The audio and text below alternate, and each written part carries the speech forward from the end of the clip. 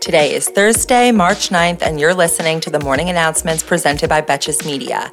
I'm your host, Sammy Sage, and the morning announcements is your daily 5-minute breakdown of the headlines that isn't afraid to take a side and roast the most consequential reality show there is, our government.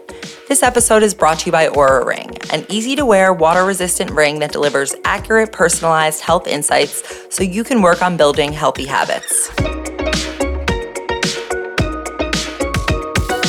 5 women and 2 doctors are suing the state of Texas after the women were denied abortions despite the fact that their pregnancies endangered their lives.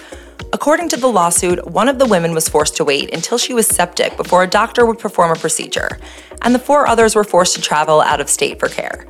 They claim that the law is too vaguely written, which has led medical professionals to withhold necessary care for fear of legal consequences. This actually marks the first legal fight against the state abortion ban since the Supreme Court struck down Roe v. Wade. Not to minimize all the very real internet fighting we've all been doing.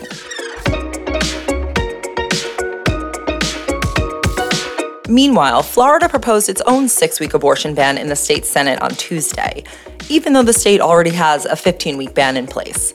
The new proposal has exceptions for the life and health of the mother, which we know work flawlessly in practice, as well as for victims of rape and incest, but only up until 15 weeks and with documentation of the rape. This legislation also prohibits state funds from being used for a resident to travel to another state to access an abortion, which in reality is a legislative subtweet intended to thwart a specific city council proposal in St. Petersburg, Florida, which would allocate a grand total of $50,000 to help pregnant residents obtain abortions. I think when Republicans branded themselves the party of small government, what they really meant was petty.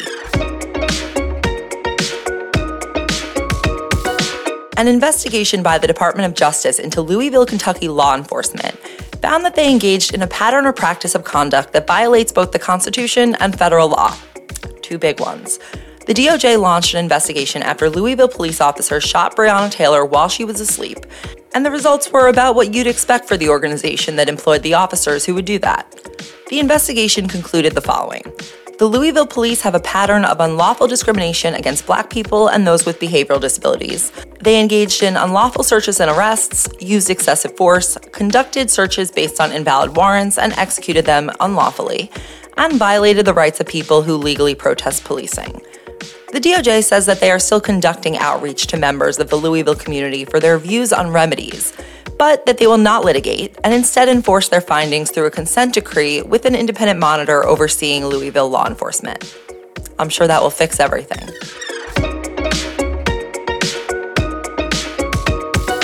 Arkansas Governor Sarah Huckabee Sanders, fresh off her inspiring State of the Union rebuttal, signed legislation into law this week that significantly loosens child labor protections by eliminating requirements for the state to verify the age of children younger than 16 before they can be employed. While Governor Sanders calls that verification requirement burdensome and obsolete, you might even be inclined to believe her if we didn't report just last week about migrant children being exploited at scale by dozens of major companies. And it's not just migrant children who are primed for exploitation. Just last month, the Department of Labor fined a meatpacking sanitation subcontractor $1.5 million, kinda low, for illegally hiring children, some of whom sustained chemical burns on the job. Such a shame when your state elects its first female governor and you find out that she is Miss Hannigan. But good for Sarah defying gender stereotypes. She's more of a feminist than she realizes.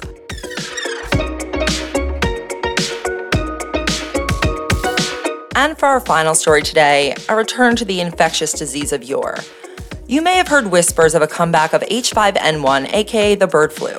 Right now, we are casually having the biggest outbreak in the country's history. Bird history, specifically.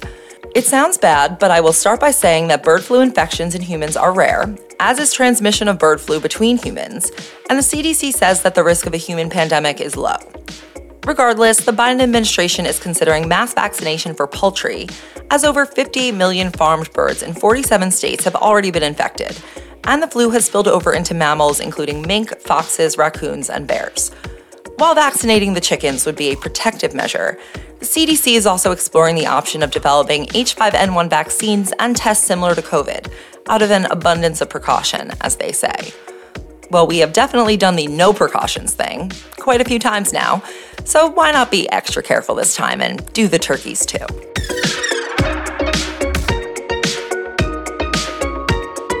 Thank you for listening to the morning announcements, and thanks again to our partner, Oura Ring.